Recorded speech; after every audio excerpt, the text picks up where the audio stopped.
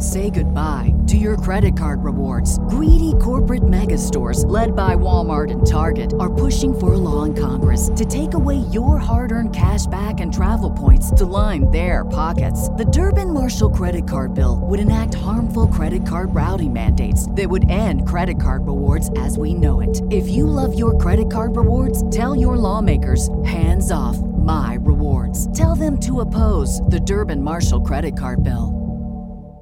Catch those springtime vibes all over Arizona. Break out of the winter blues by hitting the water at one of our lake and river parks. Take a hike among the wildflowers. Just make sure to stay on the trails and leave the flowers for the bees. Discover Arizona's best kept secret and visit azstateparks.com/amazing to start your springtime adventure.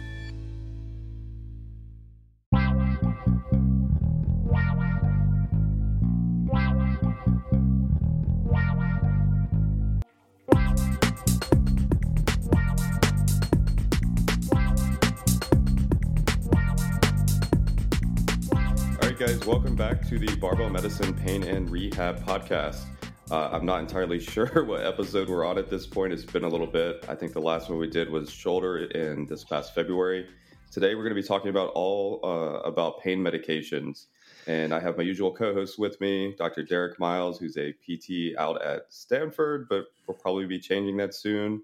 I also have Michael Amato, who is a PT out at Boston PT and Wellness. How's it going, guys? Good morning. Doing well, Mike. I'm also joined by some of you guys may have heard him before. He's this guy that's on the internet, tends to rant every once in a while. We may have had him on here like once. I don't know. Hopefully you guys have heard of him. We have Dr. Austin Baraki with us today. How's it going, Austin? What's up, man? Doing okay. Good deal. Where are you at right now, Austin? I'm currently in Fort Polk, Louisiana, just doing my usual bouncing back and forth between San Antonio for hospital work and here where my wife is. Nice. Yeah. Is there any recent updates you'd want to share with the audience? Recent updates? Nothing that immediately comes to mind. I don't think so. All right. Yeah, I don't think any of us have much going on just with the pandemic. Derek, you're probably the one with the most updates, just relocating your life. Yes, I'm supposedly getting married in the next 7 days and moving cross country in about 21. So just a few things going on. Right. It's minor events. Yeah. Kim still has a few days to back out. 7 days. Yeah. It's coming into drawing to a close for sure. Yep. Amato, do you have any updates? I've been running more. That's about it. Yeah. That sounds like a painful event in and of itself. Oh yeah, it's been a growing process for sure.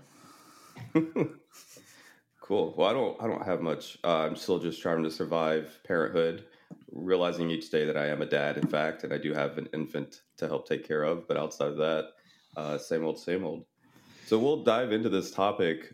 This is a pretty lengthy one, so just out of the gate, there is no way we could, like, in 1 hour of discussion amongst us, and by us, I mean mostly Austin, there's no way we could get all of this covered. So we're going to hit some broad stroke stuff, and then hopefully you guys can find this information applicable as it relates to pain medication usage for acute and persistent pain states. Austin, at this point, I will turn it over to you, man. Yeah, well, thanks for having me. I think this is a important topic and one that most people at least have some degree of experience with, even if it's just, taking some of their own over-the-counter analgesic medications at home for varying symptoms or ailments. So the way that we kind of thought to start this is talking about the different overall approaches that people take to treatment using pain medications. And the first one, as I just said, is kind of self-treatment. Like if you have some sort of a symptom that you deem sufficiently unpleasant to get off the couch and do something about, then you can go and you might take something that's over the counter in your medication cabinet. But beyond that, you get into the medical world, the prescription medication realm. And one kind of paradigm that's been used to describe this kind of approach to managing pain has been through the lens of the WHO, World Health Organization's pain relief ladder, analgesic ladder. And this was actually formulated specifically to target kind of chronic cancer related pain. And the way it's kind of like a step up approach where you first start out with milder agents, non-opioid agents, maybe some alternative analgesic therapies. And then if that's not getting you sufficient relief, you kind of bump up the intensity. Technically, in their pain ladder, they would go to like a weak opioid, like a codeine or a tramadol, which I'll get to later, but I don't think either of those are medications that should like ever be prescribed. And then if you're not getting adequate relief at that level, then you bump it up to the third level, which is kind of the highest potency, kind of quote unquote strong opioids, with other kind of adjuvant and non-opioid agents. So you're kind of stepping up the therapy to achieve a target of symptom relief. I think in the official documents, they say like until pain-free, which of course is its own whole rabbit hole that we have kind of addressed a bit before, or until, tolerable symptoms are achieved or you've reached your kind of symptom goal. The other context in which people typically have some experience with pain medications is in the peri-operative setting or around surgeries. And this is another huge rabbit hole. Each of these are their own rabbit holes, obviously. And one of the things I always like to point out here is how there really isn't a clear kind of agreed upon way to approach this. There's really enormous variation between, hospital to hospital, region to region, even doctor to doctor across countries in how medications are used in the perioperative setting.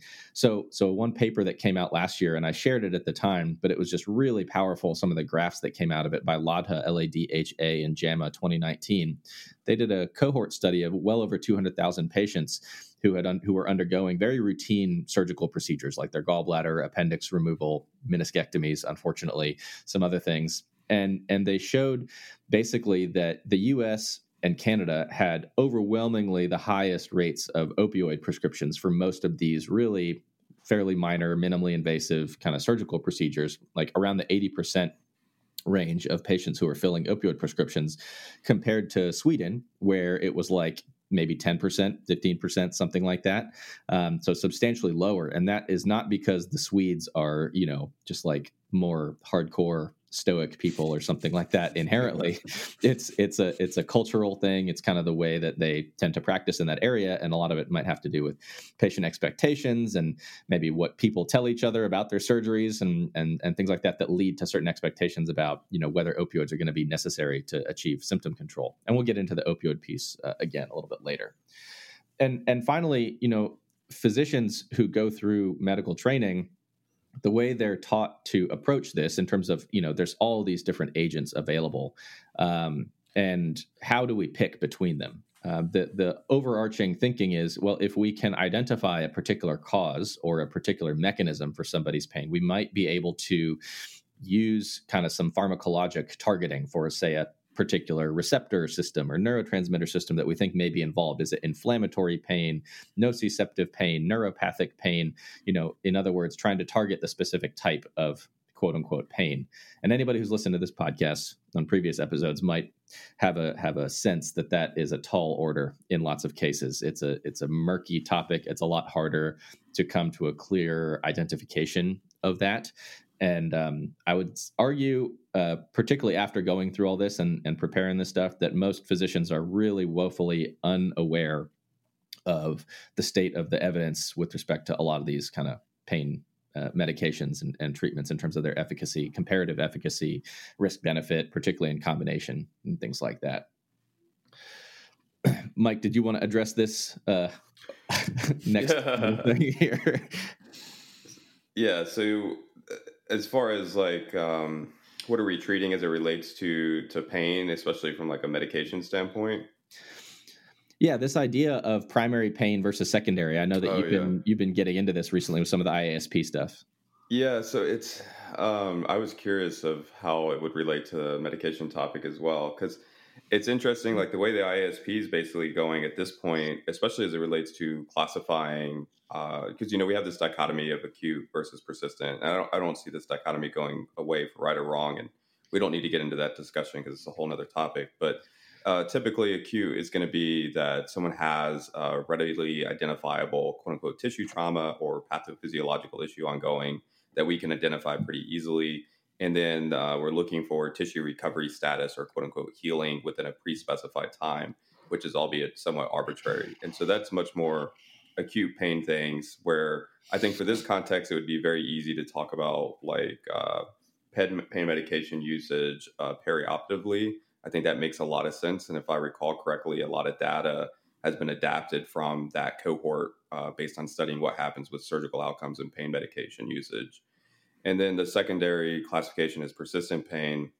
And kind of the way the ISP's gone with this is they're basically saying like you have primary persistent pain and you have secondary. And primary is pretty much like we can't find anything underlying despite all of our searching. So we're going to label it primary persistent pain. And if you're familiar, if you've ever helped anyone dealing with headaches, you kind of go through this classification system because that was what it was adapted from.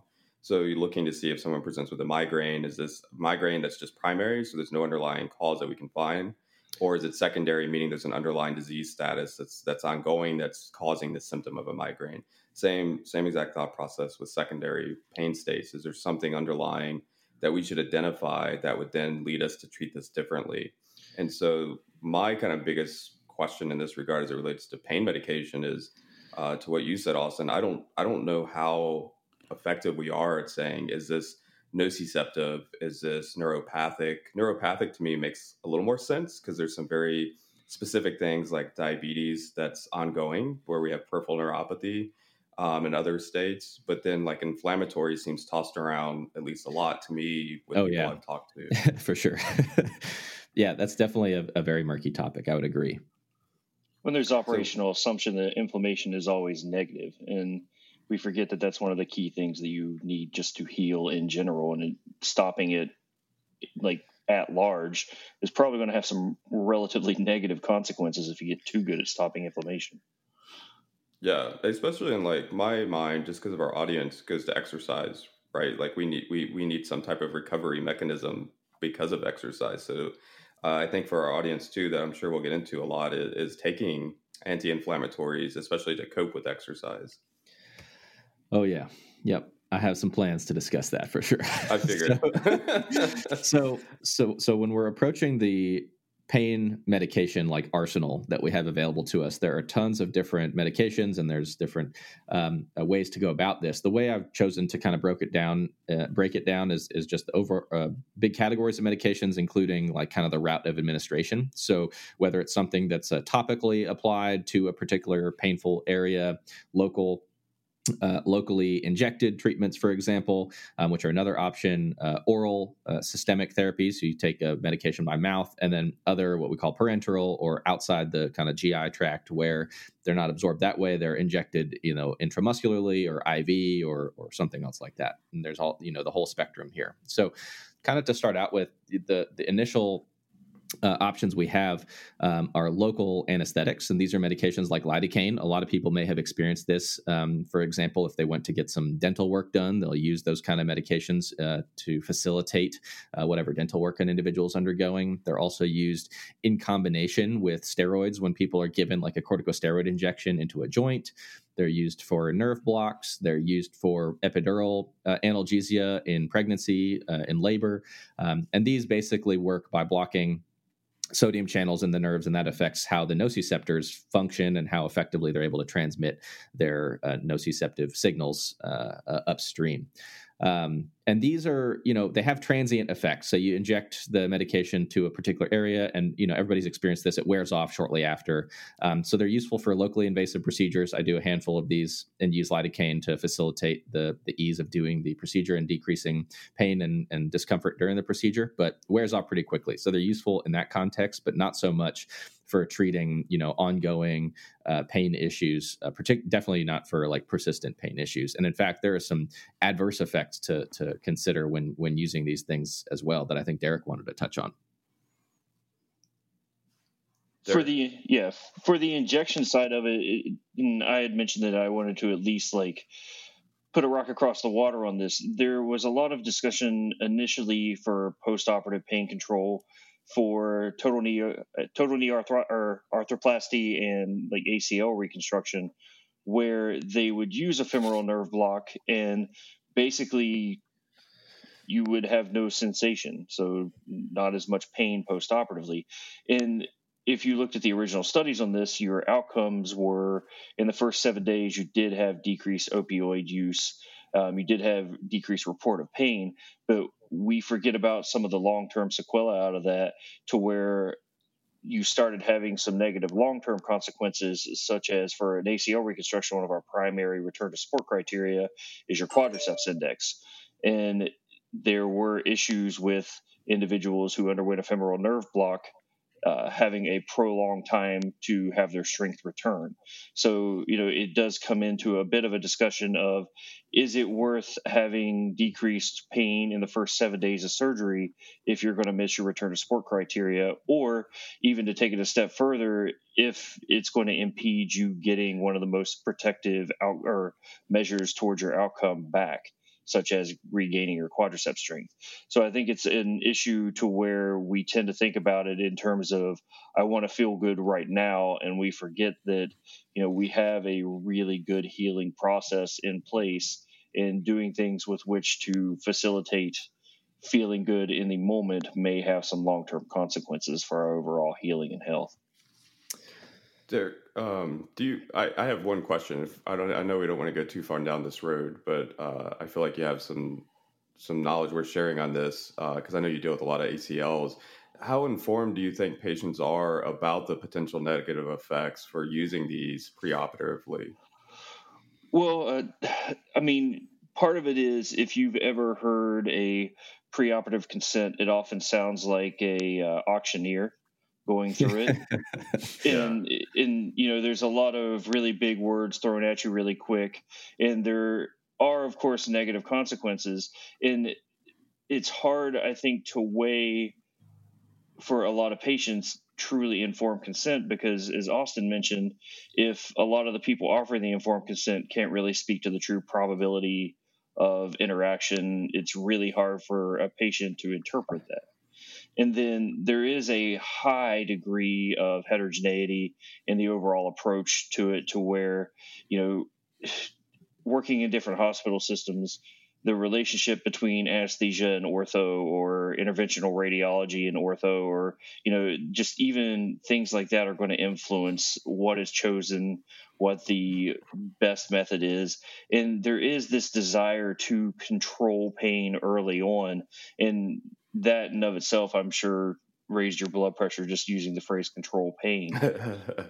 But out of it, though, like, we've now moved from a extended femoral nerve block to a single shot adductor canal block, and they're showing that, like, pain relief is about the same, and it doesn't affect the quadriceps so much, but it still has this question of, like, do we need to be doing this in the first place?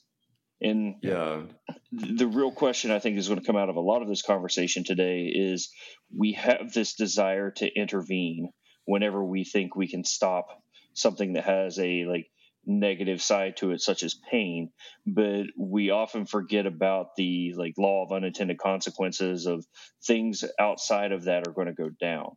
Like, Austin, when I was reading your outline for this, I still remember having to learn the COX-2 pathway in biochemistry. When you first learn it, it's like a 8-step process, and then you go a little bit farther out, and then you see the actual pathway, and there's 1,000 steps interacting with it. Yep, exactly. So I was just going to say one last thing on that, Derek. I don't think it's patients just not being informed. I think we also have providers, and I'm sure Austin's going to talk about this as well. And he's already touched on it a little bit. As providers may simply just not also be aware of those potential negative consequences with using those injections preoperatively. Yeah, I mean, they're not seeing these people, for 9 months after their surgery for their ACL rehab with Derek. So. So we can move on to some of the other local agents. So topical capsaicin is one that is commonly prescribed. This is derived from ingredients in the hot chili peppers, and basically it works to kind of desensitize the nociceptors. It alters their neurotransmission abilities through a few fancy mechanisms, and because of that, it's used often for quote unquote neuropathic pain. like post-herpetic neuralgia, other painful neuropathies, things like that, as well as on superficial joints for like osteoarthritis. And unsurprisingly, coming from that hot chili pepper, some of the side effects are some potentially significant local skin reactions. Patients tend to report a lot of burning, stinging, redness, and discomfort in the area. And so it's generally not super well tolerated. And the evidence on it, we have a small handful of some randomized trials, some of which show some benefit over placebo, but that required like upwards of 12 weeks of consistent use, like 4 times a day, which is difficult to adhere to.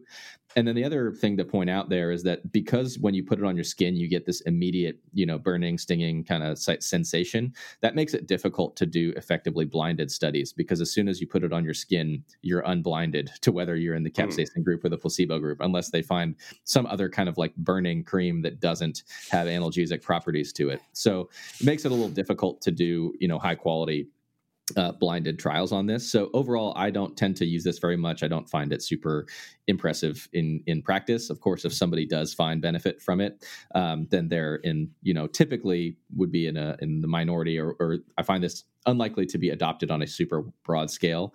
And then pro tip, definitely don't touch your eyes or your genitals when using capsaicin.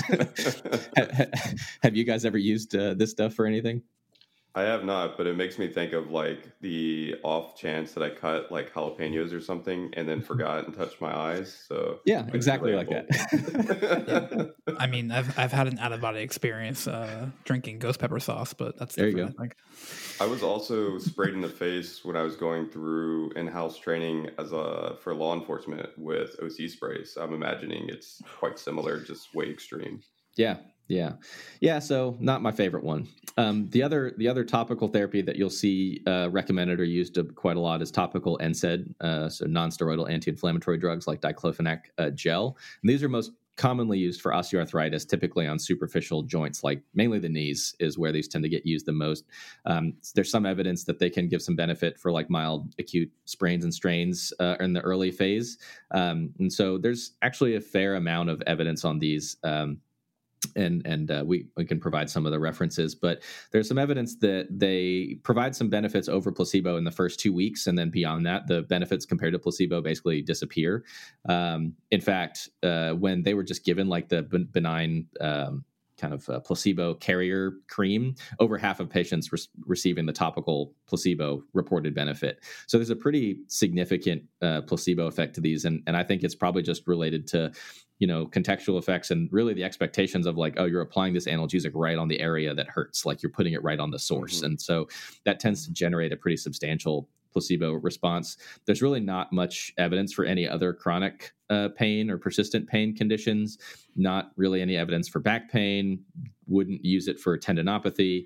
So pretty limited kind of scope of use here for these. And so there's not a ton of adverse effects to be concerned about with these. They're generally pretty well tolerated. They're not really absorbed very much systemically to cause, other kind of side effects. And so I would just say that they're generally safe. Efficacy is probably limited to just short-term benefits in some of these conditions, and there's a huge placebo response. So if somebody really wants to use these and they're effective for them as an alternative to a systemic agent, then I would take that deal. Compared to taking an oral or a systemic medication that has the potential for greater side effects. But I wouldn't expect this to be effective for like ongoing long-term therapy, and I would definitely not emphasize it over other more effective things. Mm-hmm. Anything on that, or we can move to our next one? Just for context, what would you consider like other more effective things? The things that we tend to recommend for managing pain. That's what I figured, but yeah, exactly. So I'm not gonna, tell them, hey, just slather this cream on your knees and keep training the same way you're training. If I think that there's something that can be modified with respect to the way you're training, or if I haven't gone through the process of educating you about pain and trying to get you to feel like you have a little more self-efficacy, some control over the situation, things like that. I wouldn't put those after this initial therapy if I only think that this therapy may provide you some benefit over placebo for like a week or two, and then it's not doing much beyond that. So good deal. Do you feel like this is one of those where the patient asks you about it as much as people have an inclination to initially recommend it? Yeah, I think so. I mean, I don't necessarily go out of my way to use this. However, if I get the sense that the patient is really looking for something to do from a pharmacologic standpoint, because obviously a lot of patients are, particularly those who are, in the real world, not in our like barbell medicine bubble, because they're, that's kind of culturally the way we are brought up to use these kind of agents to control our symptoms. Then, if I think that I may get some initial response out of it, and I'm expecting that this is a pain, an issue that is likely to resolve in relatively short order, i.e., it's not going to likely be like I'm not treating a chronic cancer related pain with a topical therapy that's going to stop working after a week or two. Then it's probably reasonable to try before jumping to more systemic agents. So now we're going to move on to some of the other, like I said, these systemic ones that are taken either by mouth or can be given IV, injections, things like that. And so we'll start with acetaminophen in the U.S., paracetamol in other parts of the world, or Tylenol is the brand name that most people know. And it's typically found in combination with cough and cold medicines if you read the label carefully. And it also is sometimes combined with opioids. So like hydrocodone and acetaminophen combination is known as Norco, oxycodone and acetaminophen combination is known as Percocet. So they're oftentimes combined with the hope or the idea that by including a bit of acetaminophen, you can get a little bit of added effect that maybe makes you not need quite as much opioid. Of course, there are trade-offs to that as well. For example, people not knowing that acetaminophen is combined, and so they might be taking acetaminophen separately, and they might end up getting too much. And yeah, I've seen that unfortunately happen before with some toxicity from that. But the way these medications work is pretty poorly understood. They're thought to work mainly in the brain or in the nervous system to have some analgesic and fever lowering effects, but they are not anti-inflammatory. And so sometimes you'll hear people describe Tylenol as an NSAID or as an anti-inflammatory drug. It is neither of those things. In fact, any sort of effects it has, like in the body, is actually inhibited by local inflammation. So like inflammation effectively like disables it in the tissues. So it's more of a centrally kind of acting medication. And so there's quite a bit of research on it, and most of it is mixed. There's some evidence of benefit in perioperative pain situations to reduce the need for opioids. It can provide some benefit in acute pain scenarios. It's studied in a lot of emergency department kind of acute pain presentation studies. The downside is that a lot of those studies, when you look at how they study different analgesic options for patients showing up to an ER with pain, it's like Tylenol versus an NSAID versus an opioid, and then they recheck pain like 2 hours later. And so, of course, they're going to show up at 10 out of 10 pain, and statistically, like what's most likely to happen 2 hours later is their pain level is likely to go down, kind of a typical regression to the mean thing. I think they'd probably argue that it's not ethical to do like just a no treatment group in that kind of a context. And there's relatively few placebo controlled studies of that particular scenario. These are often also used for headaches, whether tension type headaches, or they're used as like migraine abortives. However, patients who have regular headache syndromes who to use these medications, very regularly, like multiple times a week, for example, they can actually start to develop rebound headache syndromes, or what's called a medication overuse headache. And this is really can be a very challenging thing to deal with once it's developed, because you basically have to get the person to stop using analgesics to manage their headaches when they're having like these rebound severe medication overuse headaches. Because the other options, like I'm not going to switch you to an opioid for your headache because I want you to stop taking Tylenol for your headaches. So very difficult situation. And so for people who have like, severe primary headache syndromes, migraine syndromes, things like that, there would be other kind of options that would be discussed besides just straight analgesics for kind of prophylaxis to try to reduce the headache burden. But this is something that's definitely under-recognized. Some people experience headaches all the time. Maybe they have, common scenarios would be, let's say somebody, they have obesity, they have untreated sleep apnea. So they wake up with headaches every morning. Then they start taking Tylenol for their headaches that are related to their sleep apnea. And they take it every day to the point where they start developing rebound medication overuse headaches. And now they're in like a whole very complicated, difficult to manage situation where you have to get the person off of this medication entirely. So, other areas with respect to Tylenol or acetaminophen, paracetamol use for chronic osteoarthritis related pain, no benefit. This has been studied against placebo in a number of trials for acute low back pain, no benefit. For chronic low back pain, no benefit, all compared to placebo. So, of course, people in the audience who are saying, I had back pain, I took it, and it made me feel better. That's, no one's challenging your experience on that. But in all the placebo-controlled studies where we have placebo versus acetaminophen, we don't really see any difference in how those perform. So it might just be more of the ritual and expectations of taking a medication when you're in that scenario. And there's also no role for acetaminophen in treating tendinopathy related issues. So yeah, there's, I think that it's a really commonly used medication for a few reasons. Number one, because overall safety profile is pretty good. If you're not taking over like 4,000 milligrams a day, or you don't do an acute overdose, it's pretty safe as far as, the big concern is liver related toxicity. However, one under-recognized thing is for people, I know some people who take a dose or a couple doses of it every single day chronically, and that may be a less risky option compared to some other options if you are going to take a pain medication every single day, but there is some dose-related, kidney-related complications that can occur from chronic long-term daily use.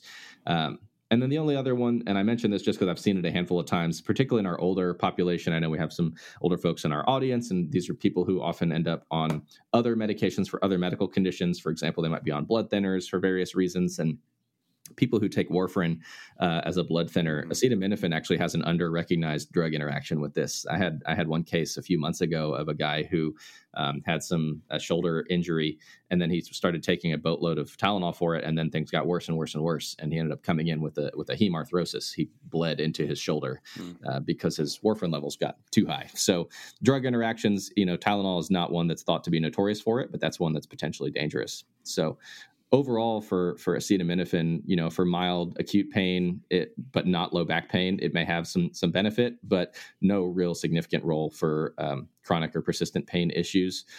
In general, for short-term use, I think it's fine. We probably would recommend against high dose use and chronic daily use particularly over long periods of time with this one.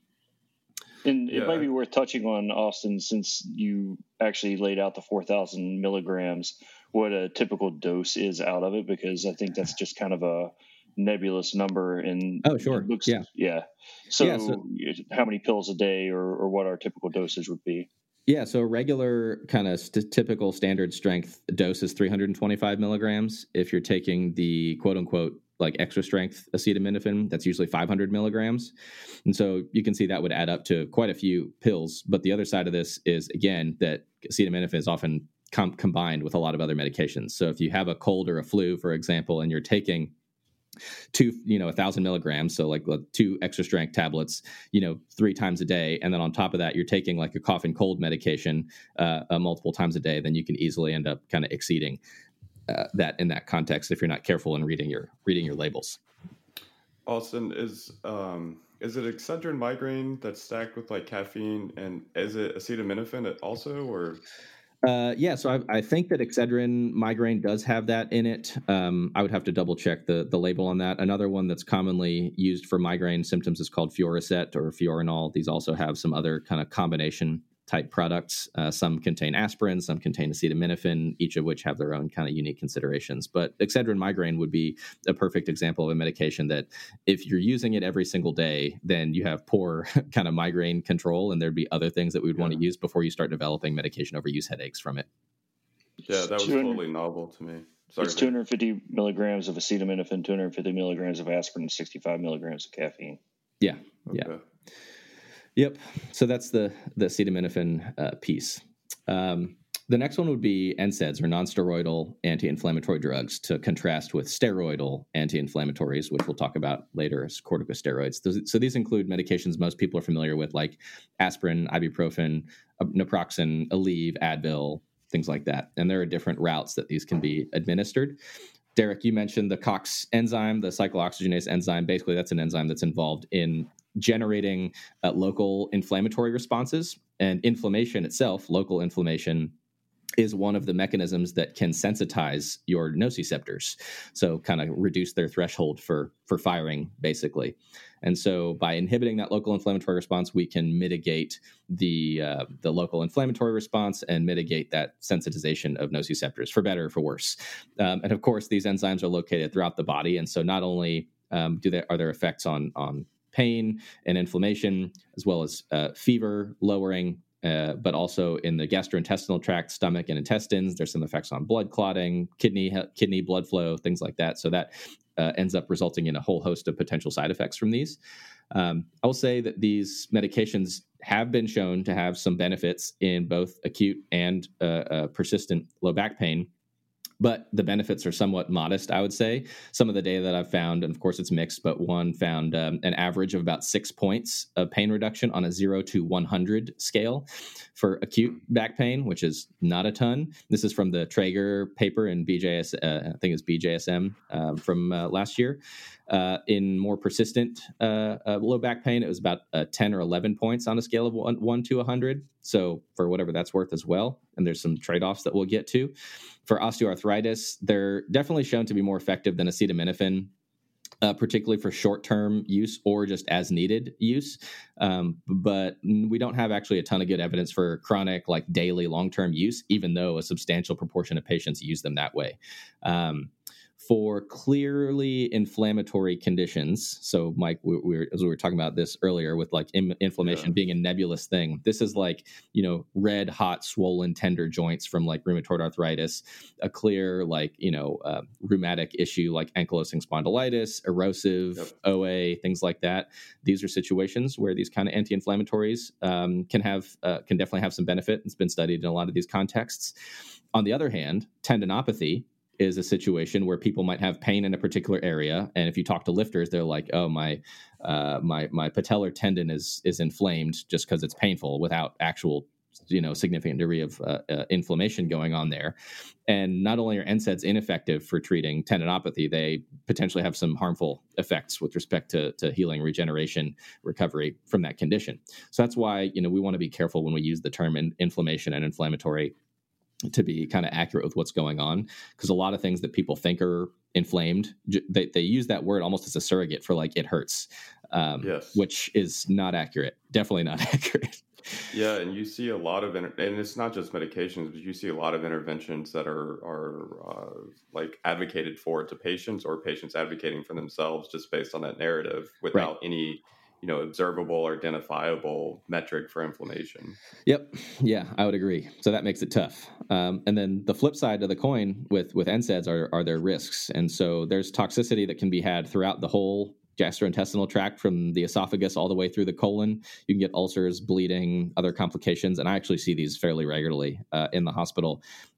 There are, I've seen it, obviously a lot in older folks, people who are already on blood thinners, who have other medical conditions, but have definitely seen, gastritis and ulcers and things like that in younger people, particularly like the military folks who are going through training and something hurts and they put them on high dose, Motrin or ibuprofen to take for like 2 or 3 weeks, and they come in with a bleeding stomach ulcer.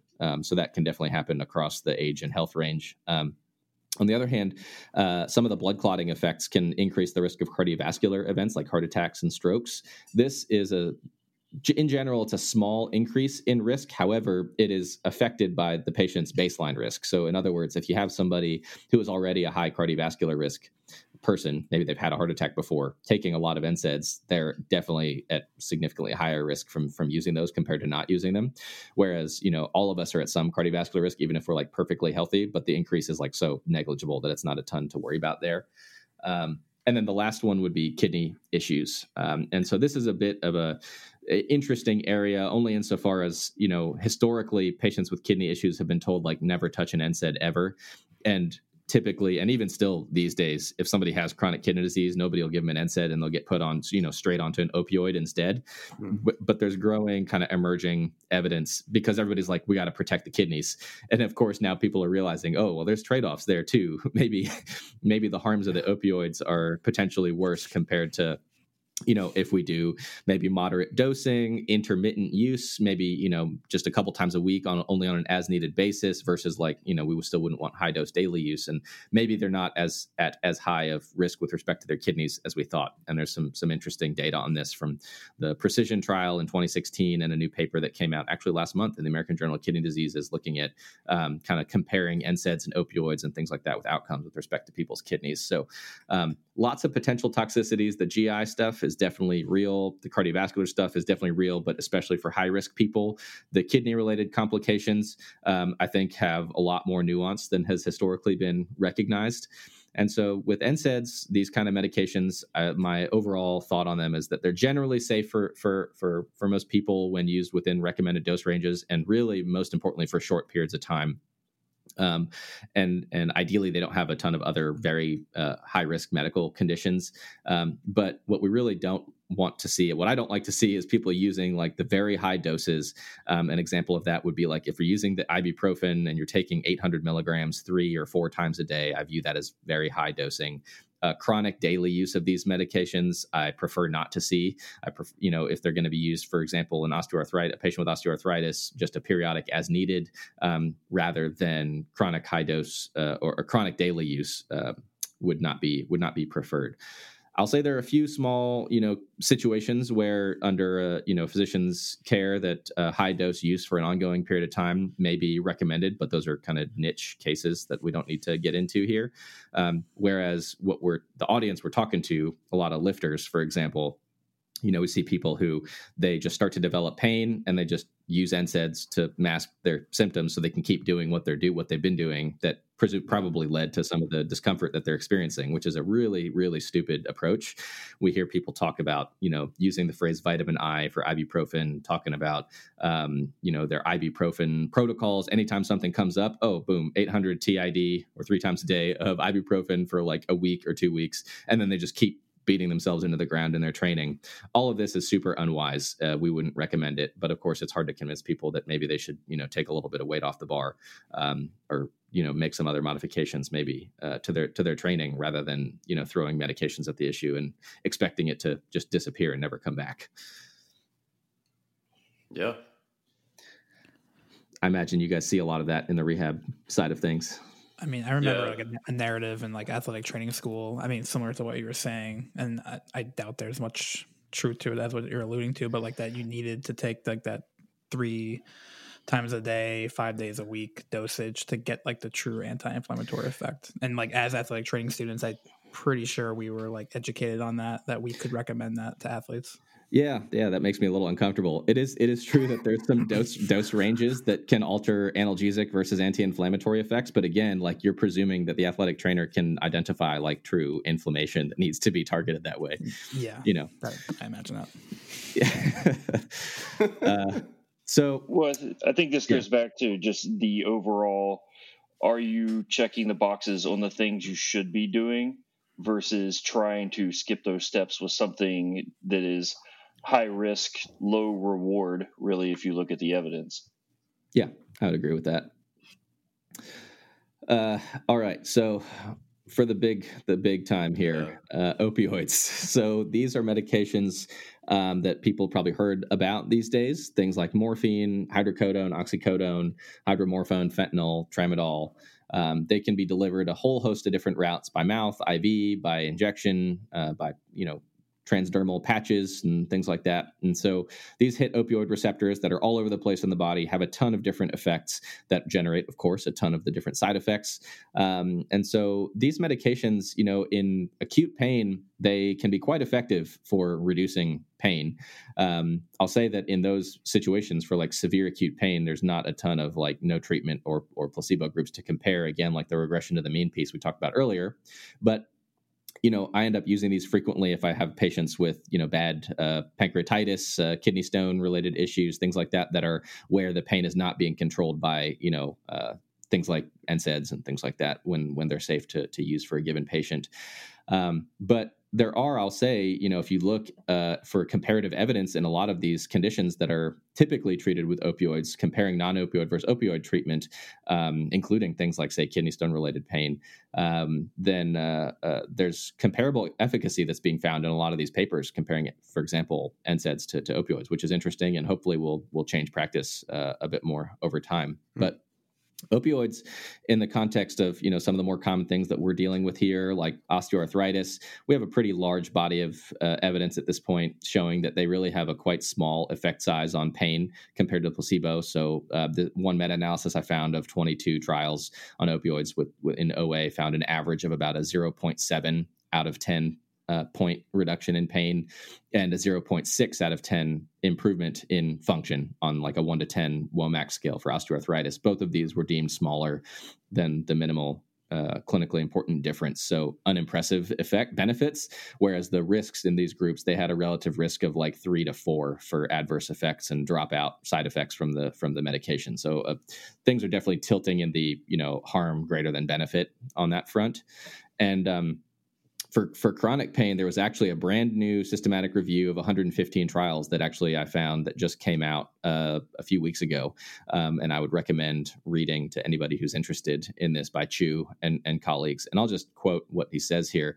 It says, opioids were associated with small benefits versus placebo in short-term pain, function, sleep quality. There was small dose-dependent effect on pain, but effects were attenuated or decreased at longer follow-up. They were associated with increased risk of discontinuation due to adverse events, so higher rates of side effects. There were no differences between opioids and non-opioids in pain, function, or other short-term outcomes. And the combination therapy was associated with little improvement at short-term follow-up versus an opioid alone. And there wasn't really much randomized data looking at long-term benefits of opioids versus placebo. So kind of unimpressive there for chronic pain related issues. And then the perioperative discussion is huge and really complicated and really scary when you look at more of the evidence on this, particularly given what I cited earlier about how, around 80% of people in the US after like minimally invasive surgeries are filling prescriptions for opioids versus like a tiny fraction of people in other countries.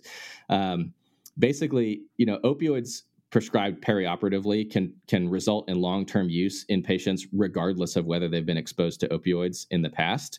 It's estimated that over 60% of people who get 90 days of opioids after a surgery will still be on opioids like years later.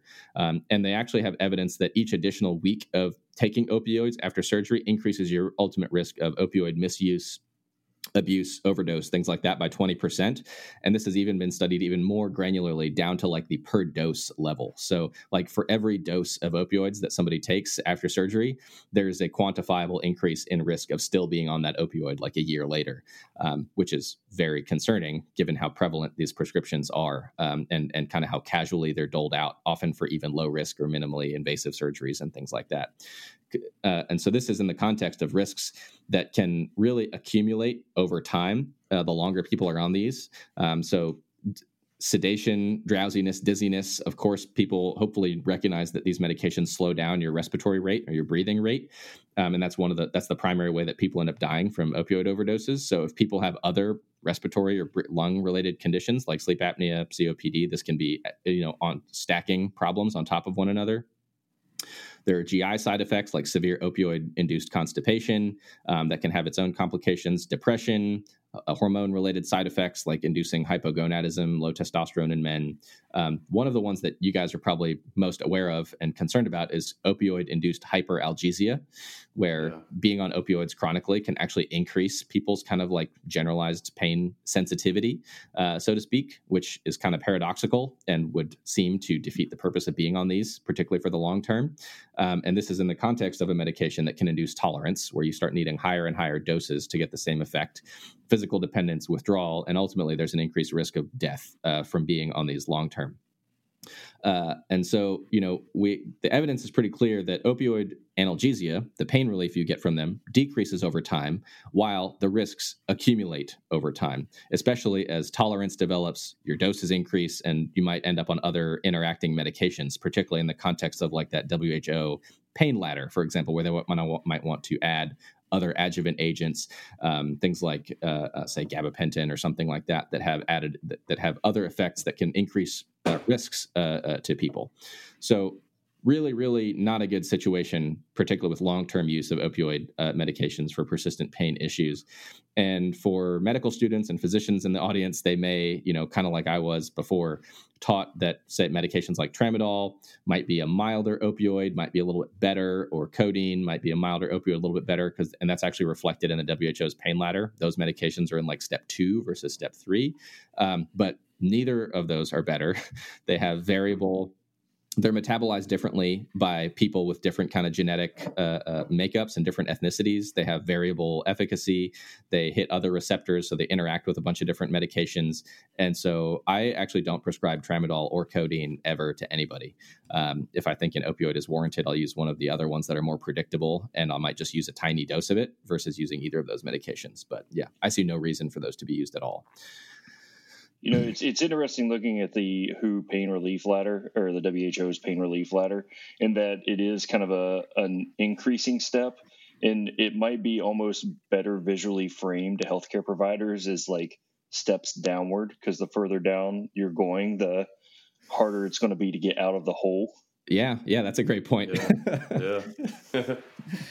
But of course, the context for that is cancer-related pain, and in some cases, there's not ultimately getting out of the hole, and people are just aiming for symptom relief over the course of maybe a terminal kind of malignancy related issue. But definitely, there's a huge amount of trade-offs that have historically been under-recognized. I mean, if you looking back at the history of how opioids came to be used so heavily, tracing it back to the letters and articles in New England Journal in the 80s and 90s. I mean, I was even taught early on that they're really the concerns for addiction were overblown with these medications and things like that. So big problems there, and we're trying to dig the whole country out of the whole world out of that hole with opioids. Yeah. So we need to be super careful with these medications. And so to be clear, to reiterate, pain relief decreases with time, risks increase over time. Risks are definitely outweigh benefits for persistent related pain issues. Not super effective for quote unquote neuropathic pain. Not recommended for nonspecific low back pain. And they're probably heavily overused in a lot of acute pain scenarios compared to what could be used as an alternative and post-perioperative situations, because those are high risk situations for patients continuing to be on these medications long term. All right. So we're almost there. I think we have just 2 categories left. So other medications that people will come across include antidepressants and anti-epileptic medications. So things like gabapentin and pregabalin are medications that are often used for these neuropathic type pain syndromes. So diabetic neuropathy, postherpetic neuralgia, they're often used for radiculopathy, in fact, because people view radiculopathy as a neuropathic syndrome. And the other antidepressants like venlafaxine, duloxetine, tricyclic antidepressants are also used for a lot of these issues as well. The issue with these is that all of them hit a huge variety of receptors. So even, when we talk about SSRIs, for example, as like selective serotonin related drugs, we think of them as being selective, but none of these are super selective. They all hit a ton of different receptors, and that results in a variety of drug interactions and side effects and things like that we need to keep in mind. But there was a great paper by Matheson in I think it was BMJ just from last month, where they looked at gabapentin and pregabalin. This got shared around a lot. And they said that, there is some moderate quality evidence for those medications to be used in these neuropathic conditions like postherpetic neuralgia and diabetic neuropathy compared to placebo. But what I think a lot of clinicians don't recognize is the actual efficacy here. So they quoted that 4 out of 10 people taking pregabalin and 3 out of 10 people taking gabapentin for 8 weeks or longer achieve at least 50% pain relief. So that might be a bit underwhelming to some clinicians who might think that every patient that shows up with diabetic neuropathy that they start on gabapentin or pregabalin is going to get improvement from it. Pain was relieved by 1/3 for 50% of the participants. So there, in some people, it's a pretty modest effect. And specifically in that paper, they said that these medications are ineffective for low back pain, for sciatica or radiculopathy. So that's, again, a super common scenario where these medications get used because doctors think, oh, radiculopathy, that's a neuropathic issue. I'm going to start a neuropathic agent. So not effective for that, not effective for spinal stenosis, and their use for these conditions is not recommended. In fact, when they looked at the risks of these medications, they said that 2 out of 3 people on these meds stopped them due to adverse effects. There's a bunch of adverse effects like CNS sedation, dizziness, falls, kind of orthostatic hypotension. So the issues where, you stand up, your blood pressure falls and you might fall, pass out, something like that. You can get swelling in the extremities from this, other drug interactions, et cetera, et cetera, et cetera.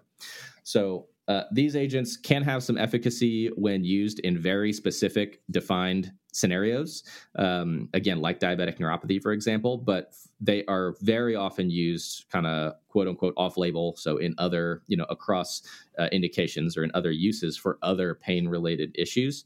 And in general, much, much, much less evidence of efficacy in a lot of those scenarios, and really high rates of adverse effects, particularly when used in combination. So imagine somebody is on an opioid that already has these like depressant type effects, and then you stack one of these medications on, and you're just stacking these effects, particularly as you add more and more of these things on. So would not use these ever for low back pain with or without radiculopathy. Would use them in very specific scenarios of clear kind of neuropathic syndromes. And the antidepressants can have some benefits in some other contexts, but particularly when there's another indication for the patient being on an antidepressant, that would be a good situation to think about them in. But yeah. Austin, do you think the possibility is what we were seeing with like lumbar radiculopathy is people not wanting to use opioids, so then they defaulted to these drugs, and then now we're seeing like that shouldn't be done either?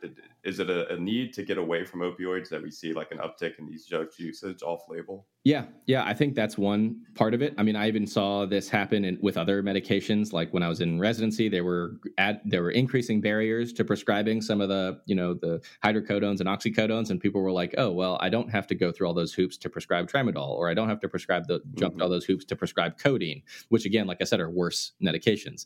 And then if barriers were erected to that, somebody's going to look for their next thing, and they'll say, "Oh, gabapentin has some analgesic effects," and so there's definitely one piece of it is definitely trying to get away from opioids, which I think is a good goal, of course.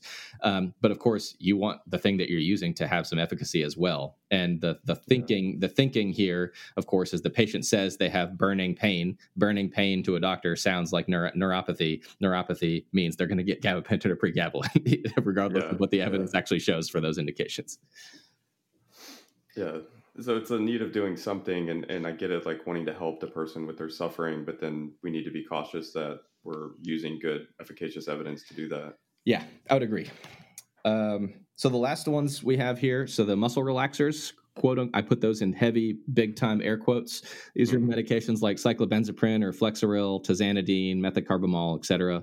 And the reason I put them in air quotes is that these are all centrally acting drugs. And what I mean by that is they act in the brain, and they primarily work by having like sedating type effects. So I just refer to these as tranquilizers. I don't really refer to them as muscle relaxers. Medications that we have that actually relax muscles are like the paralytics that somebody might get like before they get intubated or something. And so we wouldn't want to give those to people to actually, relax or paralyze their muscles. Instead, these just kind of like knock your ass out.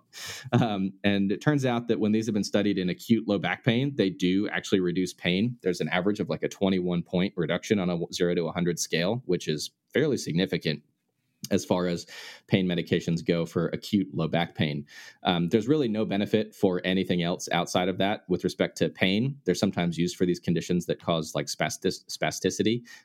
Again, probably just because people think that they relax things. Debatable. So for acute low back pain, however, even though they have some efficacy there in reducing pain, there have been a number of studies now that basically take one of these medications and give patients naproxen, which is just an NSAID, Aleve, or they get naproxen plus placebo versus naproxen plus a muscle relaxer, and they see no difference. So basically, the idea is that these medications don't seem to add much on top of what people are getting just from like an NSAID alone, meaning that there's no benefit to combination therapy. They probably have similar efficacy on their own, one versus the other, versus combining them and stacking side effects. And so if it is deemed, necessary to or desirable to initiate a medication in that context, then you'd be picking between one or the other based on side effect profiles and things like that, rather than stacking them on top of one another, given these findings of a lack of kind of additive or synergistic benefit. Because there's definitely some significant side effects here. Again, since they're tranquilizers, you can imagine all the side effects: sedation, drowsiness, dizziness, falls, dry mouth, low blood pressure, things like that can be pretty problematic, particularly for older folks who are already on other medicines that can interact and lower their blood pressure and increase the risk of falls and fractures and things like that. So this would be, if used, it would be as, on its own, very short term, like no more than a few doses in the majority of cases, noting the significant side effect profile, would not use for any persistent pain related issue, would not stack with a bunch of other agents either. And that's really all I would have to say on these medications. It would be interesting if, when we have kind of our formation of algorithms, because what ends up happening if you look in the literature most of the time is just an arrow: if you have X, do Y. Mm-hmm. Yeah. And I've been reading a lot more in the psychological literature recently, and they talk about like mediation effects. Mm-hmm. And they tend to do this statistical analysis where they'll assign like a number to how much of an effect it plays. And I think to your point earlier, where you were saying one of the medications had like an effect in 30% of people, if on that little arrow you had a 0.3 there, to where people could start interpreting that as like, this isn't a panacea that gets everyone, it is 30% effective, it could probably help a little bit more with the overall thinking and selection of where you're going. Yeah, I agree. I think that we've talked about this before, we all overestimate the beneficial effects that we can provide and underestimate the harms and the risks. That's pretty well established. So, and nowhere is that more apparent than in the final medication category of corticosteroids. This includes medicines like prednisone, which is taken by mouth, Medrol dose packs people might be more familiar with, or triamcinolone, which is often used as part of corticosteroid injections. And we're going to leave injections for a separate podcast that we'll do another time. This one is strictly on systemic corticosteroids or glucocorticoids. These medications work by hitting the glucocorticoid receptor, which is in basically every cell throughout your body. And they're very, very potent anti-inflammatory agents. They actually work a bit upstream of the COX pathway that the NSAIDs hit. And they're, like I said, they're pretty potent, but they have tons of adverse effects as well. So these can be useful when treating, flare-ups of clear autoimmune inflammatory syndrome. So somebody has a major, rheumatoid arthritis flare or one of these other kinds of rheumatic diseases that flare up. But you'd want to use them in the lowest dose that you can and for the shortest term that you can to achieve remission of your condition and get them back onto like steroid sparing therapy, like treatments that don't involve steroids to minimize the risk of these side effects. However, if you ask enough people, you're going to come across people who have experienced acute nonspecific low back pain, who have been given steroids or Medrol dose packs. You'll come across people who have radiculopathy, who've been given steroids because they just assume that there's like swelling or inflammation or something going on in there. Chronic low back pain, like flare-ups of that. I myself, when I was a swimmer, unsurprisingly, I developed some subacromial, what is the current word? Subacromial related shoulder pain or something like that. I basically developed shoulder pain. And, that's all that matters. And I got prescribed a steroid taper, and I just looked back, dumbfounded that was the guy's treatment approach at the time. Knowing what I know now, because these medications have tons of systemic risks. Of course, I was 19 or 20 at the time, so not much to worry about. Low risk from his standpoint, but the risks include hyperglycemia, so driving up blood sugar, and this can have big consequences in people who are already diabetic. Increasing risk of infection and other complications, immunosuppression. These actually suppress some of your immunity, so there's increased risk of infection and sepsis. They actually have catabolic effects on lean body mass, including bone and skeletal muscle. So long-term use of these medicines increased risk of osteoporosis, fracture, increased risk of blood clotting, a host of things to be concerned about here. And so this is important to recognize in the context that we have plenty of evidence that there's no benefit to these medicines for acute nonspecific low back pain. There's no benefit to these medicines for radiculopathy. There's no benefit to these medicines for chronic low back pain. So there are very, very few pain-related situations where I would be using these. I mean, technically, if somebody had back pain that I could that I ended up finding that they had a tumor in their spinal cord or something like that, then that's a different scenario.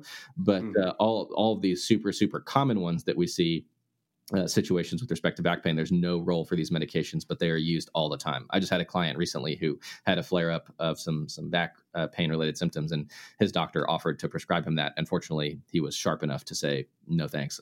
I got this. I'm good." So, yeah.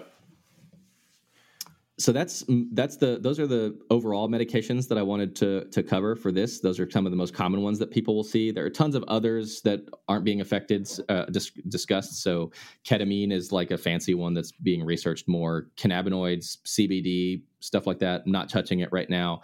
And then there's tons of interventional approaches. So if you meet an interventional pain specialist or a PM&R doctors and things like that, they'll start talking about a whole bunch of other things that, we're not necessarily getting into here. So this was like a limited, quick and dirty review of a bunch of like the most common pain related medications that are used in practice that people might come across. And one thing that I often bring up when, it's been a bit of a theme here, but the language and the words we use when we're talking about this stuff is really interesting to now recognizing this, perceive how the words that patients use to describe their symptoms can influence prescribers like prescribing habits. So if a patient describes something as feeling inflamed, the prescriber is more likely to prescribe an anti-inflammatory. If a patient describes, I've had patients who say, "I'm experiencing nerve pain," and some doctors might say, "Oh, okay, here's some gabapentin." Whereas I will usually ask, "Can you explain what you mean by that? Tell me a bit more about what you're experiencing so I can get a better handle on this," rather than just assuming that you're telling me, "Oh, I'm experiencing an acute neuropathy." And same thing with spasms. People will say, "My back is spasmed." And of course, what do you think that results in? Ends up people getting prescribed those muscle relaxers because that seems like the logical thing. Even though, again, these are just like arbitrary labels that we're giving these medications, independent of their mechanisms of action in some cases. So just an interesting thing that I think about. That part is interesting because like I've heard it from like a diagnostic standpoint from patients, like where like they present with like quote unquote muscle spasm, doctor gives a muscle relaxant. Exactly. It doesn't have an effect. So then they think, oh, it must not be a muscle problem. And then they go back and they dig deeper and, so on and so forth. Yes, the whole sensation perception, complicated topic, of course. Yeah. That's how you end up in the answer donut. True. So was there? So I'd say just to give some conclusions for some of the people in the audience who are lifters and athletes. I think that there are situations when people experience acute pain, where the use of some of these agents may be reasonable thing to do. I think probably if I had my choice in the matter, I would go for some of the earlier ones we discussed. Maybe that might be one of the topical agents, or a short-term use, like a very short-term use of an NSAID or an acetaminophen or something, if you experience some relief with those.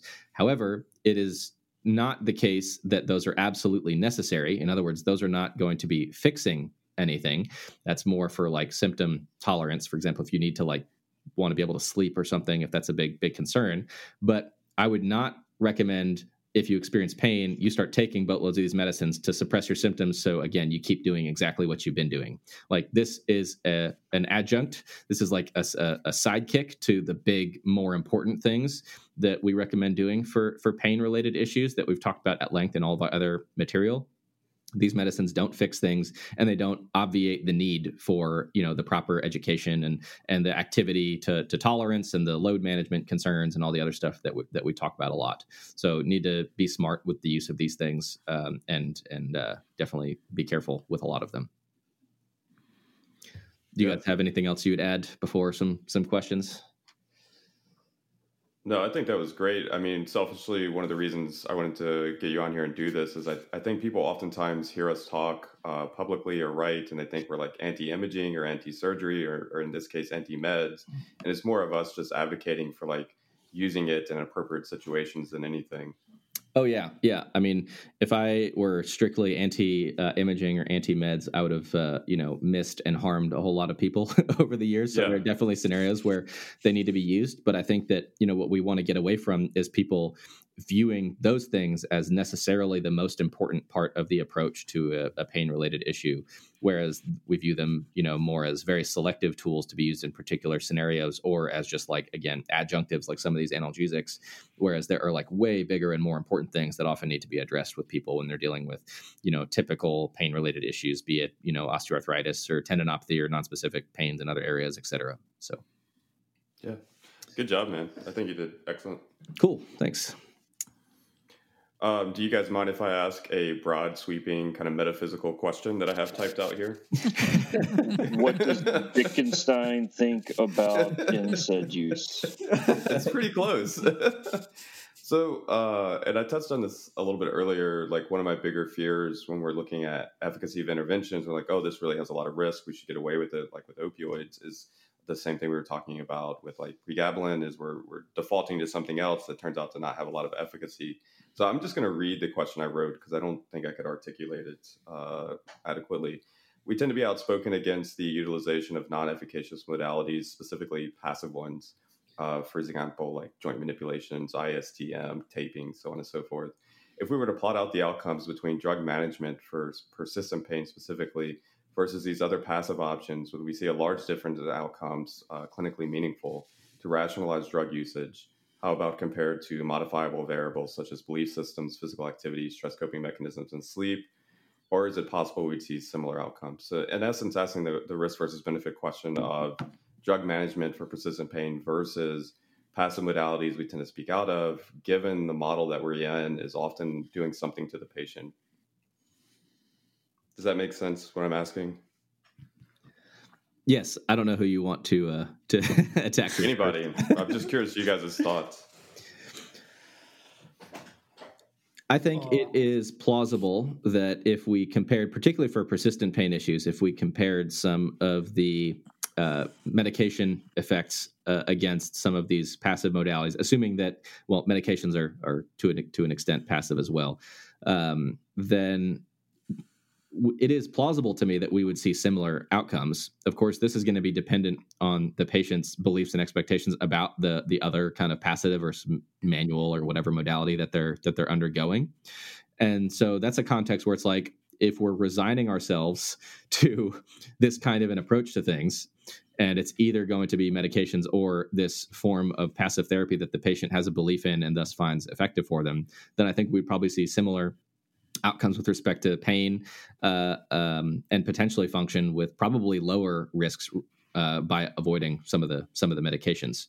That's just a hypothesis that, of course, is again heavily qualified by the patient's beliefs and expectations on the matter. Because if we go more to a lot of the patient population that I might see, the heavily multi-morbid, terminal cancer folks and things like that, then there may already be a heavily ingrained belief and expectation that medications are absolutely necessary and that, a lot of these other things might not have any effect on them. And that would alter, of course, the ultimate effect that we would observe.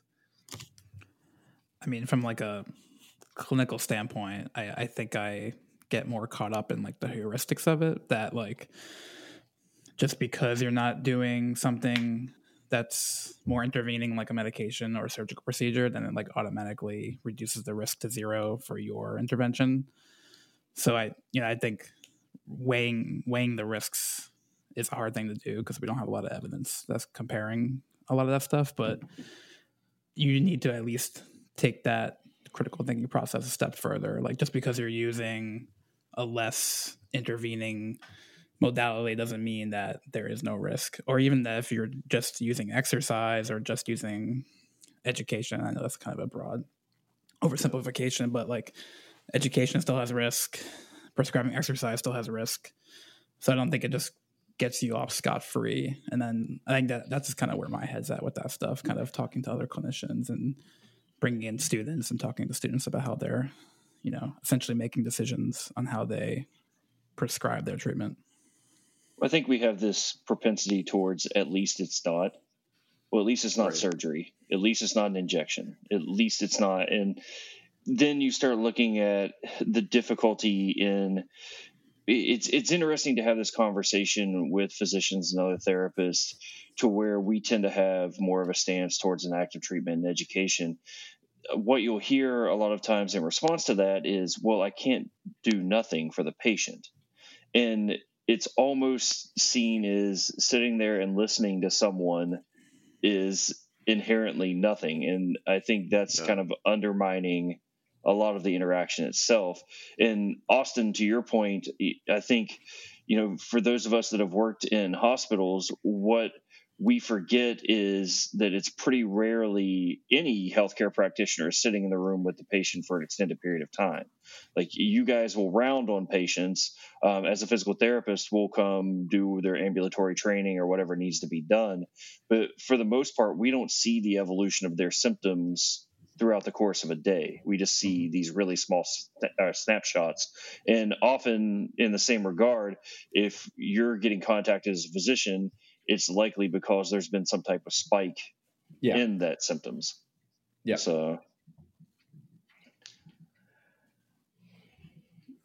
maybe we should just sit there and talk to people and hear what's going on a little bit more. I know that's a really novel approach to humanity in general, but yeah, there's definitely a big tendency, like you suggested, to anytime there is basically anything happens, there's an inclination to try to fix it, or if there's a symptom that's expressed, there's an immediate desire to try to treat it. And nurses will even call us all the time, say, hey, this patient's experiencing bloating, and the resident will be like, all right, I want to treat them with this. And I'm like, wait, like, really? Like, do you think that this is absolutely, necessary to be treated with the medication? And so there's this concept, and I've been meaning to write a little bit more about this, but there's an article series, I think it was out of Australia, called The Art of Deliberate Clinical Inertia. Basically intentionally, kind of letting things run their course in some situations, not necessarily jumping the gun to try to treat every single thing that happens, or everything that changes. And that's definitely a big, it's difficult when you're viewed as the person who is there to alleviate suffering, or you're viewed as the person who is there to fix people. If you're the physician, to make the call that, maybe this isn't something that absolutely needs to be treated right now with medication or with some intervention. Maybe this is one of those, things that's part of being part of being alive, that is going to, run its course in short order and to no ultimate ill effect. Yeah, it's I'll be writing about this somewhat. I think what we're broadly talking about is a bit of a therapeutic illusion.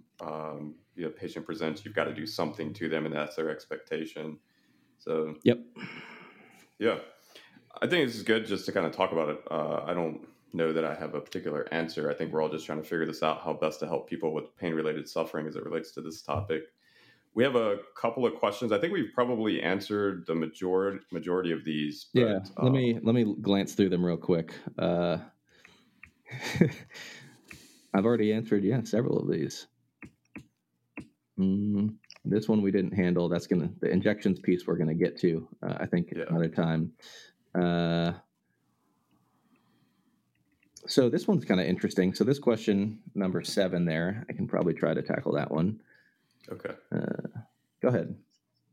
All right. So one of the questions, and these were just curated from Instagram. The person says, would be awesome to hear about gray areas regarding opioid prescription during inpatient. Yeah. So, I mean, I think the idea here is that inpatients, people who have met criteria to be admitted to a hospital for acute treatment of a dangerous, life-threatening issue, that is a bit of a unique situation. And I'll say that for acute admissions for these kind of hospitalized patients, things tend to be quite a bit more liberal in terms of our use of these kind of things.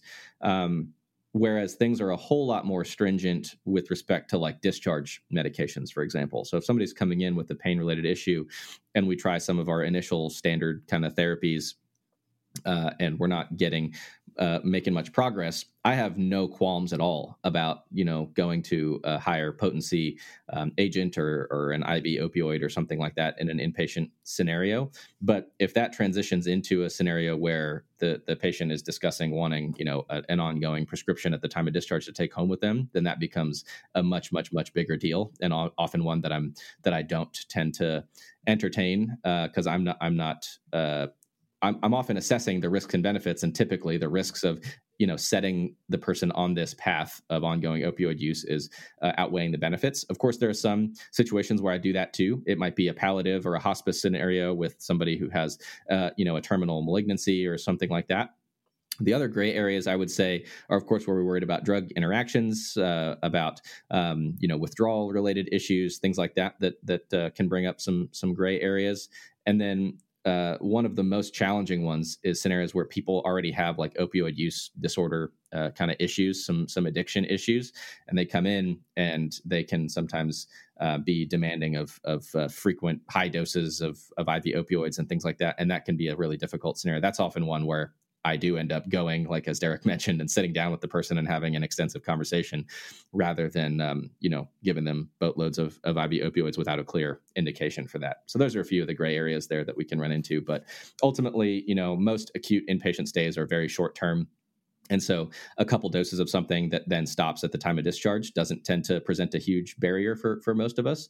I'm sure that most physicians could probably find ways to use other agents creatively to achieve similar effects, but that's kind of the way things are these days.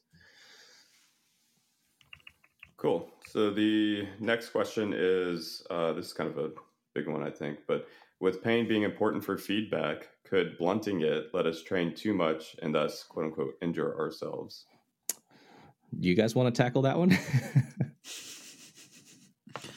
I actually often see this like post-operatively where like a patient is educated to like take their pain medication, whether it's an opioid or non-opioid, like for the evaluation or even for like the first couple of weeks of treatment to like power through the rehab and get the most out of it. And so I often try to navigate that space a little bit and try to kind of explain to them like that's not really the point of the first couple of weeks, is to like, just put our heads down and crash through every wall that we come through, that like we're going to use like your symptom tolerance as feedback. That's when I often try to like steer away from. I find that to be pretty common in like that kind of post operative acute phase. I don't know if that's something you hear a lot from your side, Austin, from like orthopedic surgeons. Oh yeah, telling patients timing their meds right before therapy and things like that. Yeah, is definitely a thing. Yeah, I don't know if you have an opinion about that. I mean, I've certainly been sent away from patients' rooms in the hospital and been deferred because they didn't have their medication at the proper time according to what they believed it should be. And I think a lot of this comes down to this like conversation of, you'll hear, well, am I where I'm supposed to be? And especially in the post-operative sense, in the first few weeks afterwards, the breadth of outcomes is just so wide. Some people are doing phenomenal, some people are not. And you have to be able to look at it as, by that 6-week mark or 12-week mark, everybody starts kind of ending up in the same level. And it is the great, like, Douglas Adams, don't panic quote out of it of like, we are where we are right now. And the more we mask this, the higher likelihood of you doing something you likely shouldn't be doing. And, especially like the easiest example for this for me would be like total knee, where if you have this femoral nerve block, you're not going to be, or you're going to struggle much more to independently transfer. So yes, your leg may feel better, but you're probably also putting in some positions that may not be the most efficacious for you earlier on, and it's much harder for you to ambulate around. So now we're more dependent upon therapy services in order to even get up and do something as simple as going to the restroom. Yep. I think that was good. I don't have anything to add to that one. The next one would be, are meds an appropriate resource to help people sleep in low back pain? Yeah, this is a tricky one. I would not say that they are an appropriate, like, immediate first line intervention for this. I think that we've put out a ton of content as far as the initial approach to low back pain and what we recommend for it. But if we're not if we're running into ongoing issues there, I mean, as we discussed in our last month's research review with respect to sleep and how important it is for outcomes with respect to pain, as well as with respect to a ton of other health related outcomes, then I think that there's a discussion to be had about other options to approach this. The tricky part is when you say meds, like that's a big category, obviously, with respect to what options there are available for sleep, and some are objectively worse than others. And so you'd have to be careful as far as what you're selecting, whether there is some other ongoing sleep disorder that is present that is under addressed or unaddressed. And that would be something that needs to be really individualized with respect to a given patient, their situation, their symptoms, their clinical context, and what their actual sleep issue is. So I will say that they can be used in particular situations because sleep is definitely really important for this. However, there are lots of ways where you could harm people with this. So, for example, we mentioned earlier, like in the the neuropathic agent category, we mentioned like the tricyclic antidepressants. So one in that category is called amitriptyline. That's sometimes used in low doses at bedtime for sleep. And it has some pain relieving effects. It's sometimes used for migraines as well. So it's kind of, could be viewed as something that some people might consider in this context. But at the same time, that hits like 10 different receptor systems in the brain and might cause a whole bunch of adverse effects. Again, like the dizziness, the drowsiness, the orthostatic hypotension. So if I have an older person who's on blood pressure meds and diuretics and they get up at night to go to the bathroom and fall and fracture their hip, cool. Like I made them go to sleep better to help with their pain, but I caused all these other problems. So again, this is a really complicated topic. And I would just say, I won't say never to that, but definitely not immediate first line. Like, oh, you have back pain. Let me give you something so you can sleep right off the bat. That's not going to be my initial approach. Yeah, I think that was good. The last one is there enough evidence to discuss the quote unquote poor responders to analgesic effects of opioids? Yeah. So that's something that I kind of alluded to a bit earlier. So one example of this is with, or two examples are with tramadol and codeine, and that we all have these metabolic systems in our livers and kidneys that help us with drug metabolism and distribution and elimination and things like that. And there are a variety of genetic, differences between people, between ethnicities and things like that with respect to how they metabolize different medications. And there can, of course, be on top of that, various mutations and polymorphisms and things like that can affect how people metabolize these meds. And so there are certain populations, for example, in whom if you give them one of those medications, they'll have no effect, no analgesic effect from it. Whereas they might still get all the side effects. That's kind of bad luck. But because it has to do with, how they're metabolized into their, biologically active kind of forms and things like that. So there is definitely some variability across people from that standpoint. I would just add, though, that doesn't account for all the variability that we see with respect to, the effects of analgesic agents. I mean, we like that chart that we see before, that we've cited before from the Fillingham study, where they had the 300 people plotting their pain intensity in response to like a standardized stimulus. You could probably have the same kind of a graph in terms of people's pain improvement in response to receiving an analgesic medication. And that itself is the product of like every aspect of the experience. Their like prior experience with the pain meds, the context that the pain med is given in, what they're told about the med, the ritual of taking the pill, what the pill looks like, all kinds of things that can alter, people's response to analgesic medications, including opioids, beyond just like how their liver is metabolizing it. So that's just like a small part of the puzzle, I would say. What's the, I think it's Benedetti. What's the name of is it just Placebo Effects? Yeah, Benedetti's book. He's like the king of placebo research. So Placebo Effects, yeah. I think the one I have is 3rd edition that I got as a gift. So yeah, it's a great text. One. Yep. Yeah. Well, cool, man. I really appreciate you taking time to come on here and talk to us today about this massive topic. This is probably going to be like a 90-minute podcast. I think, folks, there's a lot here. Mm-hmm. You should probably listen to it more than once. And then I think, Austin, you already mentioned we may try to put together an article in the future for this. Yeah. I think based on all the notes that I pulled together and references, I think it's worth turning it into an article so that even students and clinicians can see this stuff and have it as a reference. And then, maybe we can do another one on injections in the future. Yeah. I think that would be excellent. Great. Awesome. Thanks, guys. Yeah. Thank you.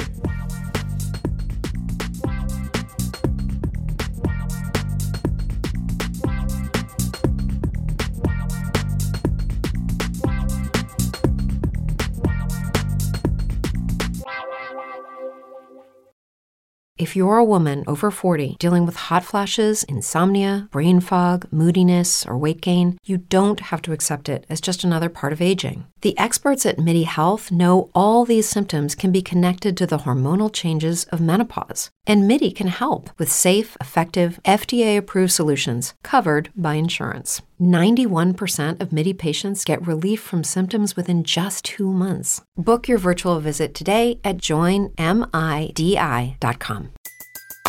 Everybody in your crew identifies as either Big Mac Burger, McNuggets, or McCrispy Sandwich. But you're the Filet-O-Fish Sandwich all day. That crispy fish, that savory tartar sauce, that melty cheese, that pillowy bun. Yeah, you get it. Every time. And if you love the Filet-O-Fish, right now you can catch 2 of the classics you love for just $6. Limited time only. Price and participation may vary. Cannot be combined with any other offer. Single item at regular price. Ba-da-ba-ba-ba.